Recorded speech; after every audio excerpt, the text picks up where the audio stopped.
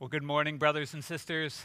It's a joy to gather with you again to worship our great God and Savior, who is incomparably worthy, immeasurably great. And today, our text, Song of Solomon, chapter 5, if you would turn there. Song of Solomon, chapter 5. If you are visiting with us this morning, welcome. It is right between Ecclesiastes and Isaiah, the Song of Solomon. Our text this morning, chapter 5, verse 9. The daughters of Jerusalem speak, "What is your beloved more than another beloved, O most beautiful among women? What is your beloved more than another beloved, that you thus adjure us?" Let us go to the Lord.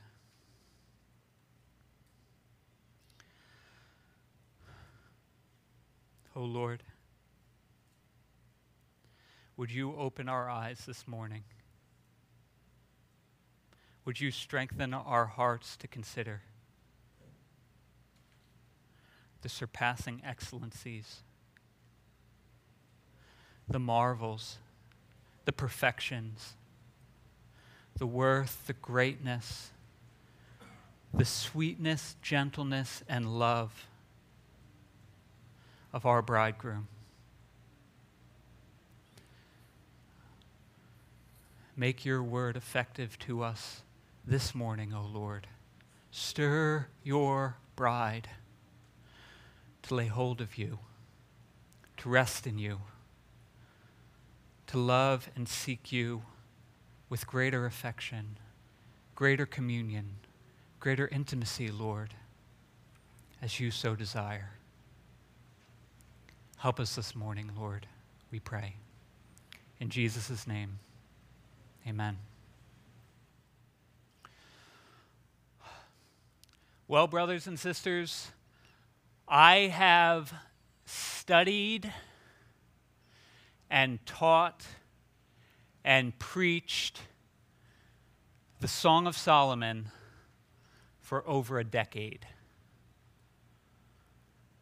I have read more commentaries and watched more sermons on these 8 chapters than any other book of the Bible, probably combined.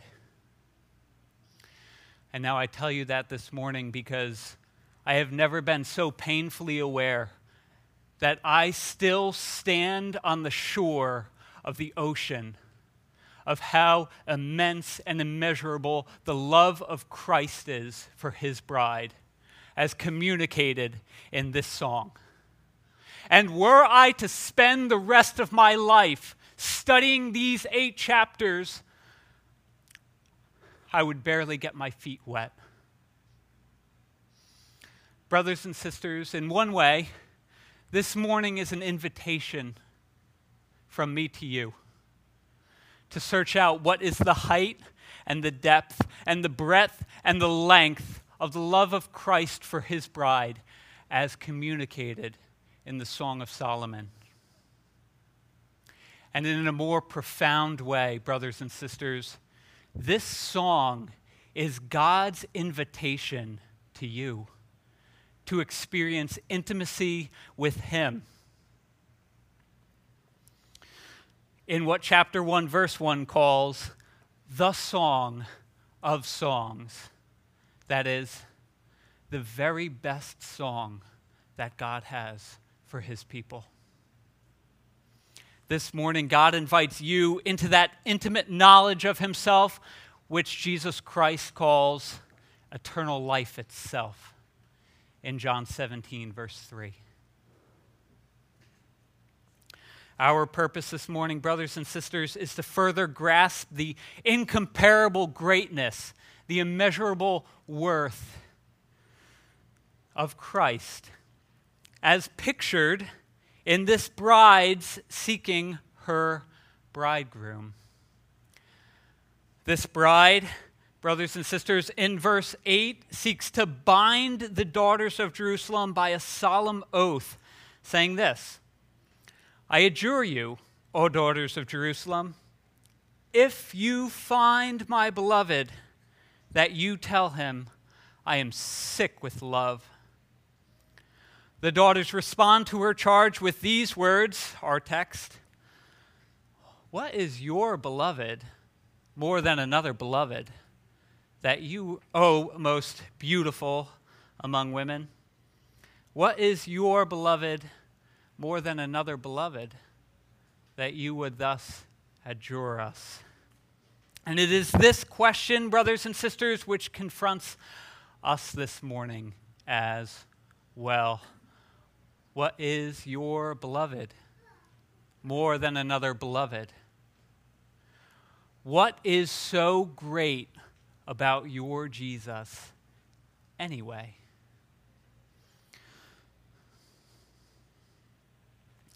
And it is this question, brothers and sisters, which the Song of Solomon chapter 5 answers so decisively, so transformatively, so irreversibly, that if you leave here today without your beloved, blame the weakness of this preacher, but spare yourself no grief until you have him.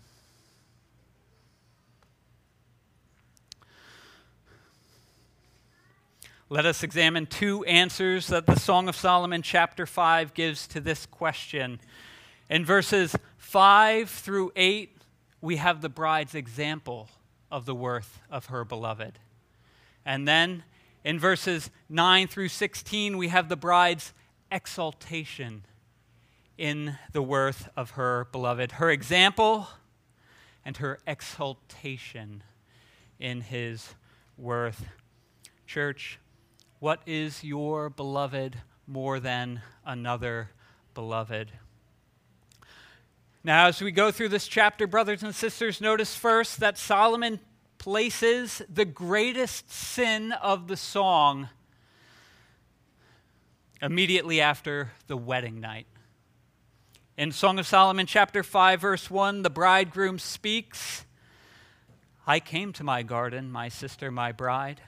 I gathered my myrrh with my spice. I ate my honeycomb with my honey. I drank my wine with my milk. They've consummated their union, and then, as it were, God himself blesses their marriage, saying, eat, friends, drink, and be drunk with love.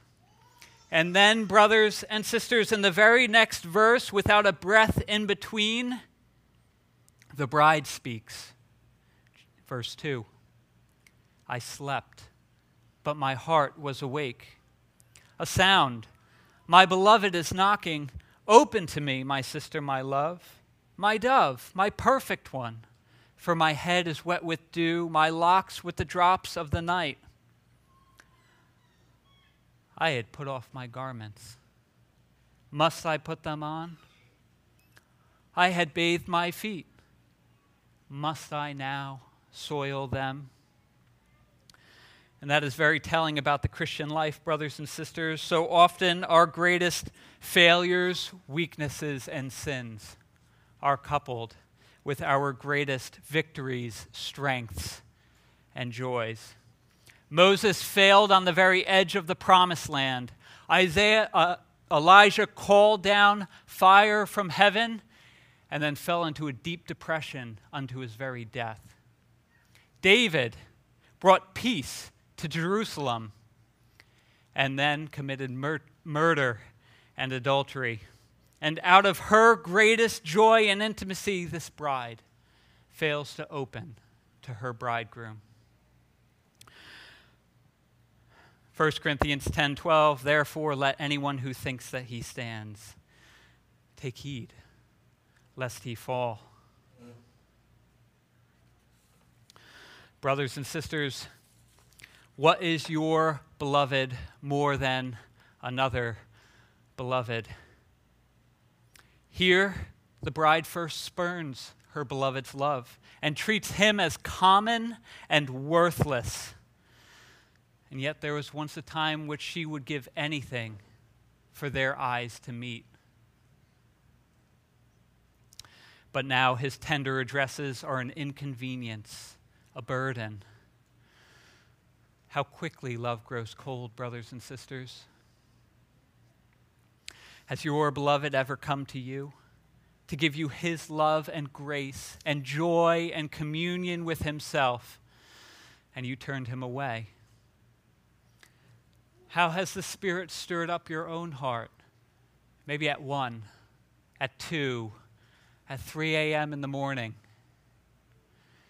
and we went back to bed. I have work tomorrow. Brothers and sisters, if our spouse or friend wakes us in the middle of the night with something that they're wrestling with, do we turn them away? Has our brother or sister in Christ ever come to us in real need? And what is our response? Go in peace. Be warmed and filled. Truly I say to you, as you did not do it to one of the least of these, my brothers, you did not do it to me. Must I, Lord Jesus? Must I? What is our beloved more than another beloved? How does our bridegroom respond here? Does he treat us like everyone else? Or like perhaps we treat others?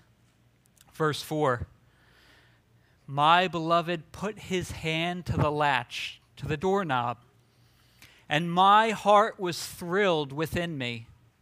I arose to open to my beloved, and my hands dripped with myrrh, my fingers with liquid myrrh on the handles of the bolt.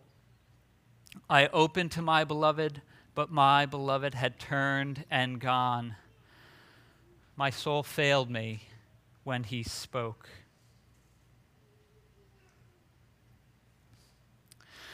Brothers and sisters, this bridegroom draws yet nearer still. Her heart is stirred within her, and repentance is birthed inside of her. She arises and finds what? Tokens of his grace and kindness. His calling card, I have come for you. I have come for you, but you did not open to me. His loving presence upon the handles of the door, and yet he himself has departed.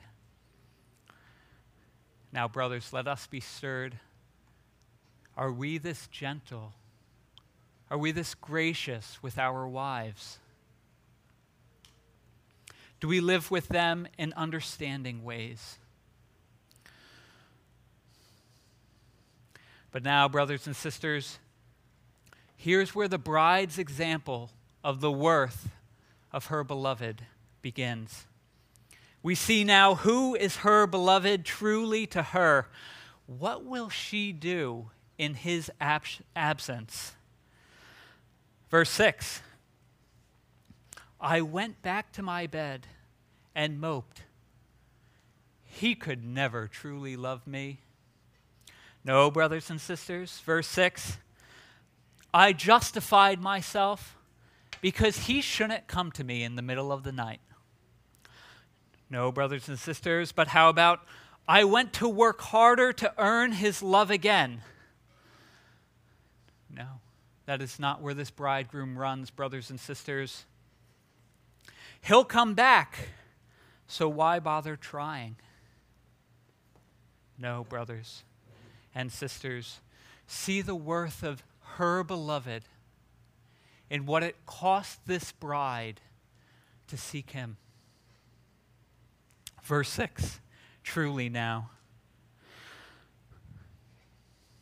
I opened to my beloved, but my beloved had turned and gone. My soul failed him when he spoke. I sought him, but found him not. I called him, but he gave no answer. We might say, when he came in great love to me, When he came, I spurned his affection, and I died inside when I had realized what I had traded away that evening. The watchmen found me, verse 7. As they went about in the city, they beat me. They bruised me. They took away my veil, those watchmen of the walls. Brothers and sisters, how does she respond to her lover's gracious advances to her? She repents and she believes, brothers and sisters. She turns to her beloved from her sinful ways. She runs to the only one who can fix this. But no, not to a mere fixer, to her beloved, who loves her even as she is, with a love that is unable to be estimated. Mark it, brothers and sisters, a major point of Christian maturity is how quickly we move from defending ourselves, from justifying ourselves, to repentance and faith. 2 Corinthians 7:11 says, "For see what earnestness this godly grief has produced in you, but also what eagerness to clear yourselves, what indignation, what fear, what longing, what zeal, what punishment." Brothers and sisters, it is in this zeal that she goes to seek her beloved. She takes to the streets in our text, and after having sought him, she seeks him still. In our text this morning, it says the watchmen find her. And the violence in this text leads many commentators to put the entire chapter in the context of a dream or else a nightmare. It costs this bride to seek her beloved. Oh, his worth. Oh, the worth laying hold of him. Regardless, brothers and sisters, she seeks on through the night. I remember your name in the night, O Lord. At midnight I rise to praise you. I rise before dawn. My eyes are awake before the watches of the night. 7 times a day I praise you. Psalm 119. And rising early in the morning while it was still dark, he departed and went away to a desolate place, and there he prayed. He communed with his beloved Father. About midnight, Paul and Silas were praying and singing hymns to God, and the prisoners were listening to them. What is our beloved more than another beloved, brothers and sisters? Is the worth of our beloved demonstrated in our pursuit of him? Does anyone find me in the streets at 2 a.m., as in this text, broken, beaten, as it were, half naked in my pursuit of him, looking for my beloved? Brothers and sisters, at what point do we just go home? Well, I tried. I prayed, but he was not to be found. What are we okay with in our Christian culture, brothers and sisters? And was this bride okay with that? Were these psalmists okay with that? If we leave here without our beloved brothers and sisters, aren't we to weep and howl and mourn at the miseries that have come upon us? The worth of the beloved. Brothers and sisters, everybody likes to talk about contentment, contentment, contentment. But I would still, with modest apology to the Puritan Jeremiah Burroughs, like someone to write a book, The Rare Jewel of Christian Discontentment. the rare jewel of Christian discontentment. I know nothing of this beloved, brothers and sisters. I may have heard of him with the hearing of the ear, but there is so much more. There is so much more.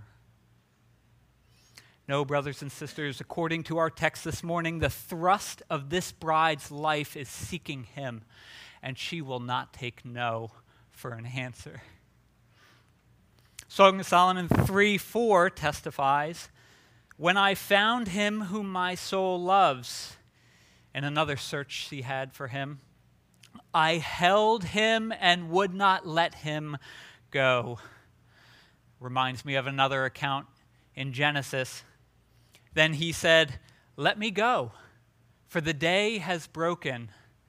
And Jacob said to him, "No, I will not let you go until you have blessed me." One thing I have asked of the Lord, that I will seek after, that I may dwell in the house of the Lord all the days of my life, to gaze upon the beauty of the Lord and to inquire in his temple. You have said to me, "Seek my face." My heart says to you, "Your face, O Lord, do I seek." Hide not your face from me. How long, O Lord, will you forget me forever? How long will you hide your face from me? How long must I take counsel in my soul and have sorrow in my heart all the day long? As a deer pants for flowing streams, so pants my soul for you, O God. My soul thirsts for God, for the living God. When shall I come and appear before God? O God, you are my God. Earnestly I seek you. My soul thirsts for you. My flesh faints for you, as in a dry and weary land where there is no water. When David penned that psalm, brothers and sisters, he was in a desert. And he knew what that dry tongue felt like, but that's not what his soul thirsted for. What is our beloved more than another beloved? To me, this song puts to death the conditional kind of love I have for my God. I'll love you, God, as long as you meet my demands. This bride has nothing. And more than that, she wants nothing apart from her beloved.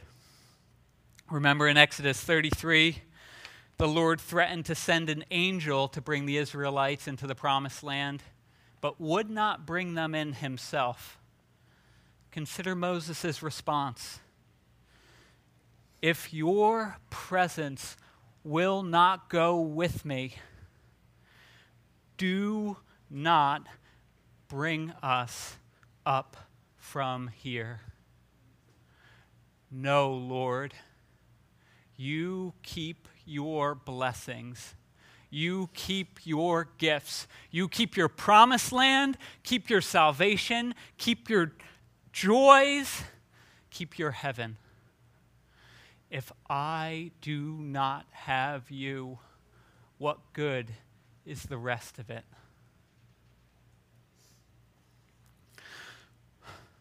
Whom have I in heaven but you, and on earth I desire nothing beside you. My heart and my flesh may fail, but God is the strength of my heart and my portion forever. Though the fig tree should not blossom, nor fruit be on the vines, the produce of the olive fail, and the fields yield no food. The flock be cut off from the fold, and there be no herd in the stalls. Though everything be stripped away from me, yet I will rejoice in the Lord. I will take joy in the God of my salvation. If in Christ we have hope in this life only, we are above all people most to be pitied. Why, brothers and sisters? Because I suffered the loss of all things, that I might gain him and be found in him, for the surpassing worth of knowing Christ Jesus, my Lord. And if I don't get him at the end of the day, brothers and sisters, pity me more than all the rest. Because our beloved is worthy of this, brothers and sisters. This isn't about you or me. This is about the worth of Jesus Christ, our beloved, and what he is more than any other beloved. And these small examples that we have in Scripture are but faint reflections of his inestimable value. This bride and David and Asaph and Moses and Paul are nothing special. They caught a glimpse of the worth of their beloved. And when we catch that glimpse, brothers and sisters, we will seek him. We will seek him who is worthy of us. Make no mistake about it, brothers and sisters. He is everything. And the testimony of the entire Scripture is the surpassing worth of knowing Christ Jesus, our Lord. When this bride is asked in our text, brothers and sisters, what is your beloved? She doesn't have anything to say about her heartfelt seeking of him. Notice she doesn't set herself as the example. No, she then praises who he is himself. We've seen the bride's example, brothers and sisters, but now consider her exaltation in the worth of her beloved. Verses 10 through 16.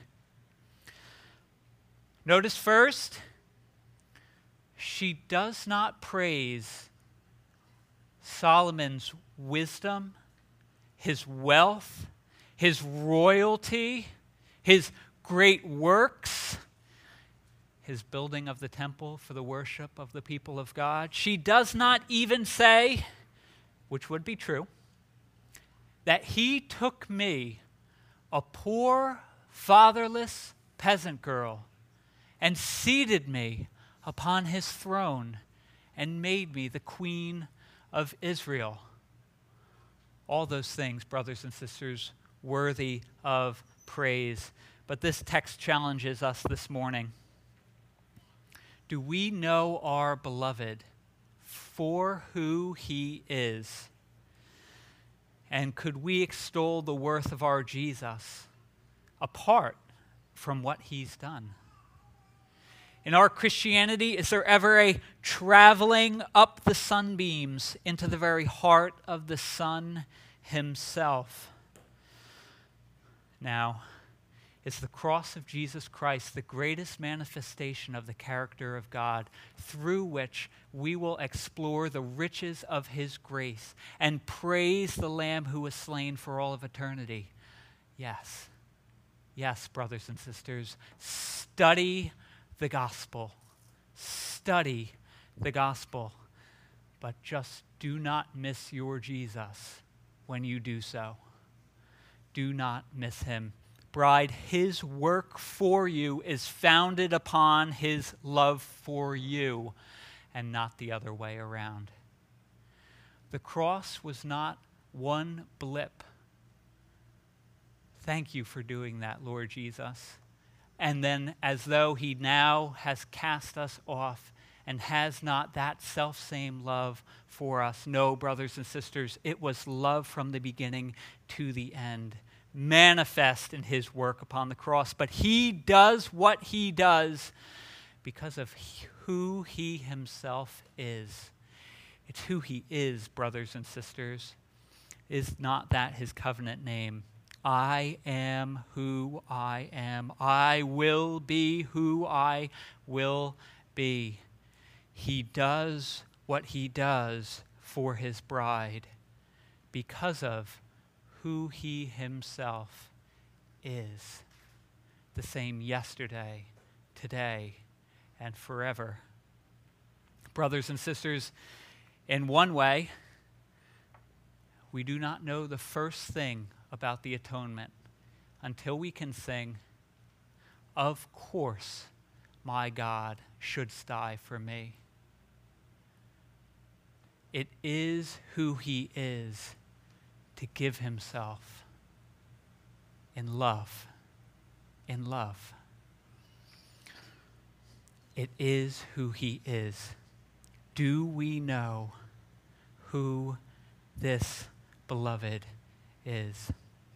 They ask her, "What is your beloved more than another beloved?" And here at their question, this bride's eyes fully open. She wakes up, brothers and sisters, from her slumber, and the floodgates of her heart burst forth in praise of her beloved. She extols his worth, not prepared, not premeditated, not recited, but as the most natural expression of her heart for him. Now, brothers and sisters, this morning we are painting these verses with a broad brush today. We're not missing the forest for the trees, which is easy to do here in Hebrew poetry. Verse 12, for example, why are the doves bathed in milk? And how does that endear the bridegroom to the daughters? Taking a view for the whole, brothers and sisters. And besides, if I told you everything this morning, you would have no reason to invite me back another time for more sermons in the song. What is her beloved more than another beloved?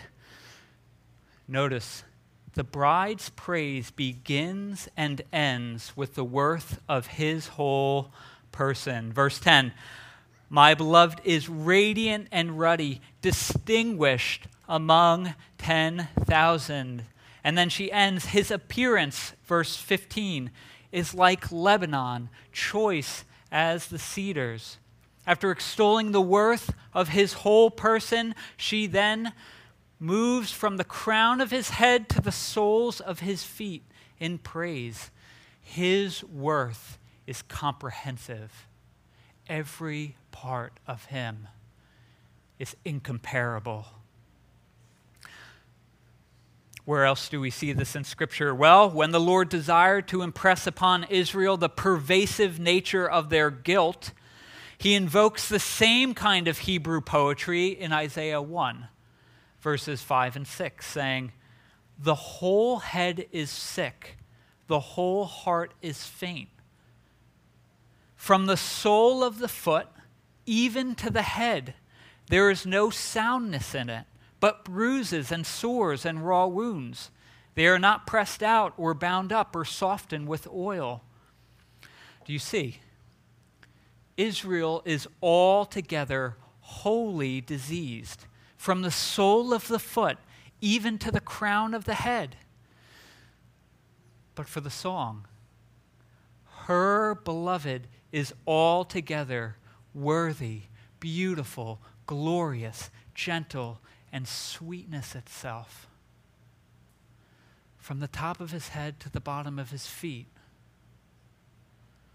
he is exceedingly incomparable in all of who he is. What is her beloved more than another beloved? Look, brothers and sisters, the bride's praise draws from every sphere of existence under the sun. It takes its imagery from the preciousness of raw nature. Verse 11. His head is the finest gold. It takes its imagery from the beauty of the animal kingdom, 11 and 12. His locks are wavy, black as a raven. His eyes are like doves beside streams of water, bathed in milk, sitting beside a full pool. The praise takes its imagery from the intimacy of cultivated gardens. Verse 13, his cheeks are like beds of spices, mounds of sweet-smelling herbs. His lips are like lilies, dripping liquid myrrh. It takes its imagery, again, from the allurement of skilled craftsmanship and the power of military construction. Verse 14, his arms are rods of gold, set with jewels. His body is polished ivory, bedecked with sapphires. It takes its imagery from the historic setting of the temple pillars. Verse 15, his legs are alabaster columns set on bases of gold. And the most preeminent of human industries at that time, his appearance is like Lebanon, choice as the cedars of Lebanon.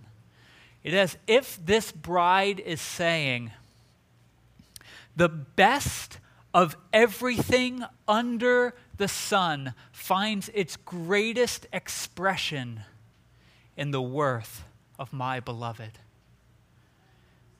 You could take the best things, the greatest things, whether created by God, sculpted by man, you could put them all together, and that would be a picture. That would be a picture of how worthy my beloved is, how distinguished he is. Brothers and sisters, see also her praise draws upon the senses of sight, verses 10 through 15, smell, verse 13, touch, also verse 13, and taste, verse 16.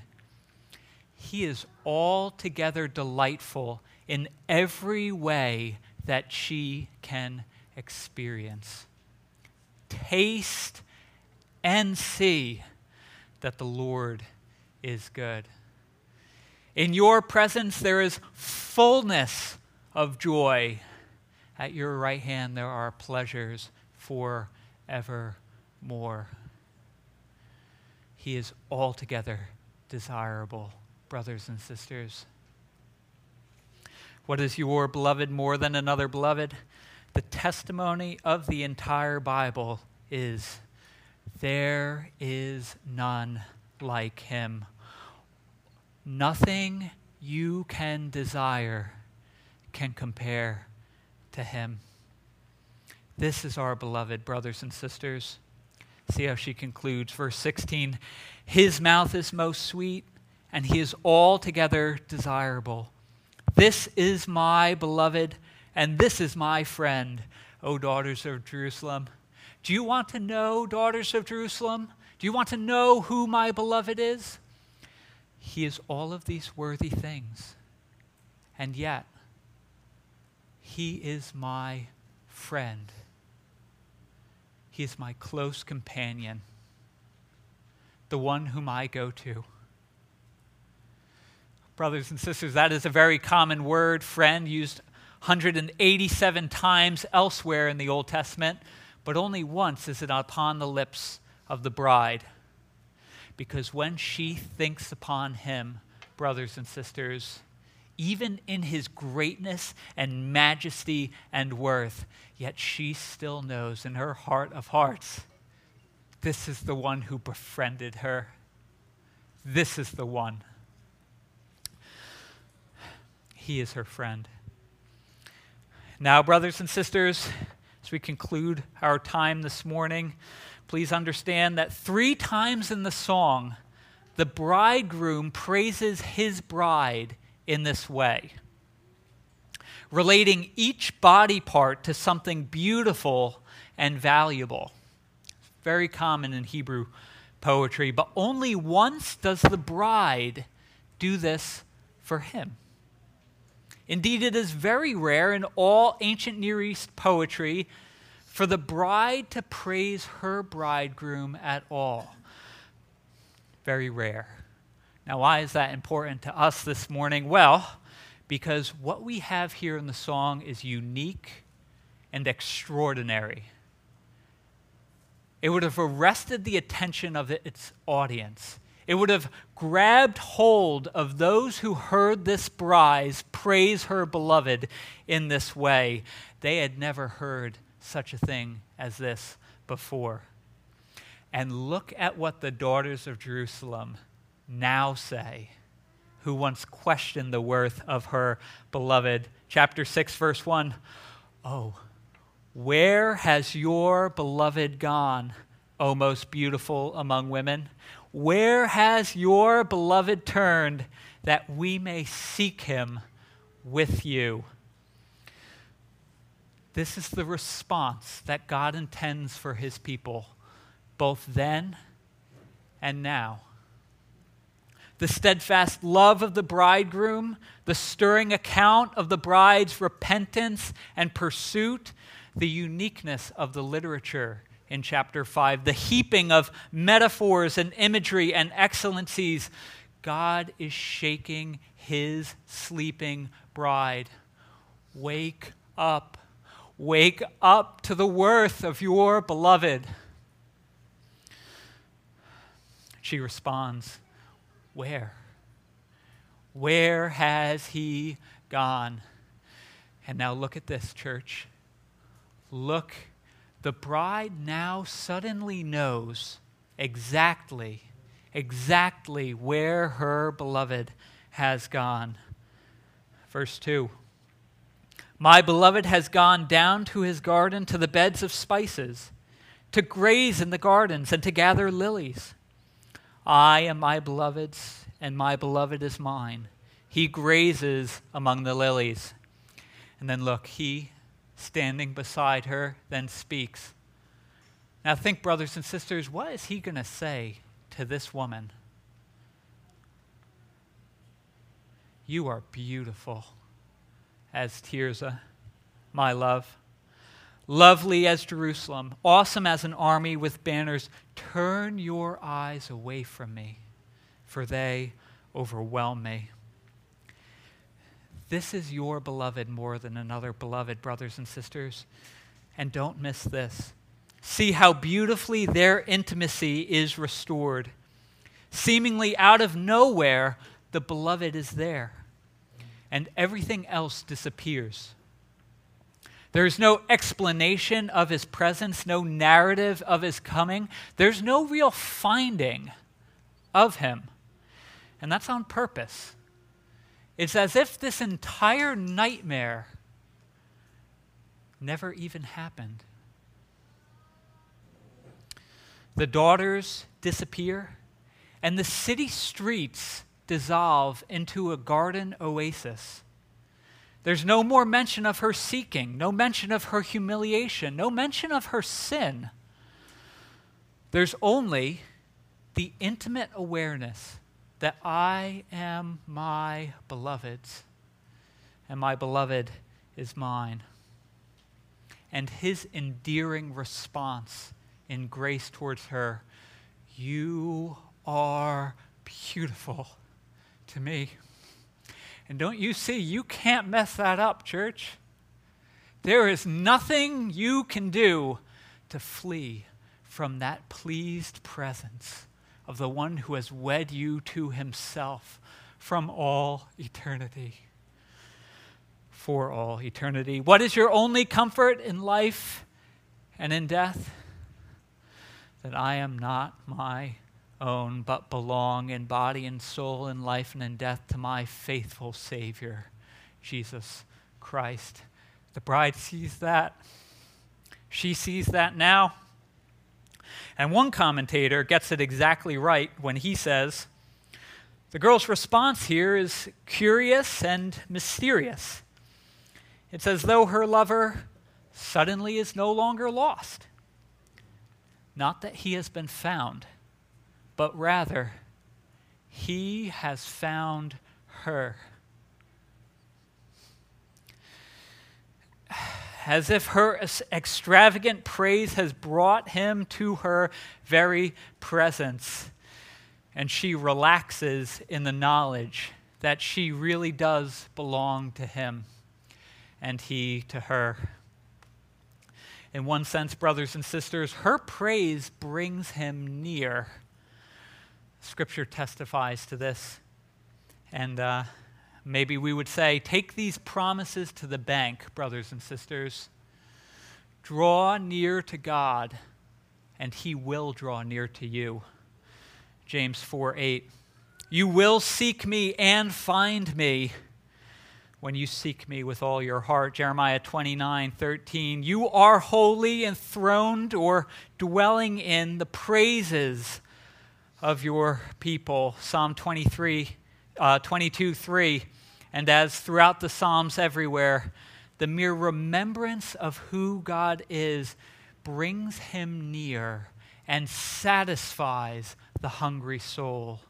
My soul will be satisfied as with fat and rich food when I remember you upon my bed. Psalm 63:5-6. This bride's praise brings him near. Her remembrance opens her eyes to see him, to see afresh what her bridegroom is to all the other beloveds. And brothers and sisters, in a more profound sense, not that he has been found by her, but rather he has found her. You did not choose me, but I chose you. John 15:16. The testimony of all the prophets from Isaiah to Malachi was that Israel did not seek her beloved, nor count him as worthy as she ought. No one is righteous. No, not one. No one understands. No one seeks after God. The Lord saw that there was no man and wondered that there was no one to intercede. And then his own arm brought salvation, and his righteousness upheld him. Isaiah 59:16. This song foreshadows the same salvation. He himself sought his bride and gave her this song to remind her of his love, and he himself would bring salvation, becoming a man to die in her stead and wed her to himself in all joy and love and intimacy for all eternity. Brothers and sisters, never lose sight of this, that this song and the marriage of this song and the marriage that you are a part of, brothers and sisters, is happily ever after. It is. It is. Seek your beloved's face, brothers and sisters. Seek his face. Spend yourselves in the greater and greater recognition and reception of his pleased presence, covenant faithfulness, and steadfast love for his bride. We may walk in darkness for a season, brothers and sisters. His face may be concealed. Weeping may tarry for the night. But this is our beloved, and this is our friend. He has gone down to his garden. What does that mean, brothers and sisters? Where does she find her beloved at last? How did she know where he had gone? This whole chapter she had been asking others. What does she realize? He had gone down to his garden. In the Song of Solomon, brothers and sisters, she is his garden. She is his garden. And what the author of this song is communicating to us, brothers and sisters, is that she realizes he has never really left her. He has always been there. She lost sight of it, but he was always there. His pleased presence, his committed covenant love abided on her still. the invitation to intimacy which he brought to her door, which she spurned and thought to lose, remains still for her, brothers and sisters, as it does for us. Though we spurn his love, though we find ourselves in seasons of darkness, brothers and sisters, seasons wrestling with sin and temptation, seasons of dryness, seasons of lack of love and affection for our beloved, his invitation, his pleased presence remains still upon his people. He is there all along. There is nothing that she can do to lose him. Nothing. It wasn't so much her that sought him, but him who has sought her and will not let him go. Brothers and sisters, receive this song as an invitation from your bridegroom. Wherever you find yourself in this chapter, perhaps you are a professing believer who has abandoned your beloved, who has spurned his love, who has departed and pursued your own ends and sin. Perhaps, brothers and sisters, you are earnestly seeking his face. Perhaps you are eagerly desirous of loving him in greater ways and receiving him in greater ways. Perhaps you are visiting. Perhaps you are in the place of the daughters of Jerusalem and are questioning what is so great about this Jesus anyway. Find yourself in this song and be woken up to the worth of this beloved. And see him come to you here in the Scripture, awaiting your love, pursuing your affection, and saying to you in this text, my love, my dove, my perfect one, I will never leave you nor forsake you. I am with you always, even to the end of the age.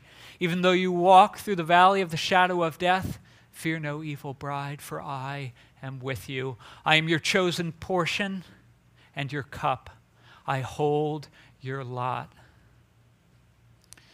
The lines have fallen for you in pleasant places, my bride. Indeed, you have a beautiful inheritance. Though an army should encamp around you, your heart shall not fear. Though war arise against you, yet you will be confident. When your father and mother forsake you, I will take you in, cherished bride. I am continually with you. I hold your right hand.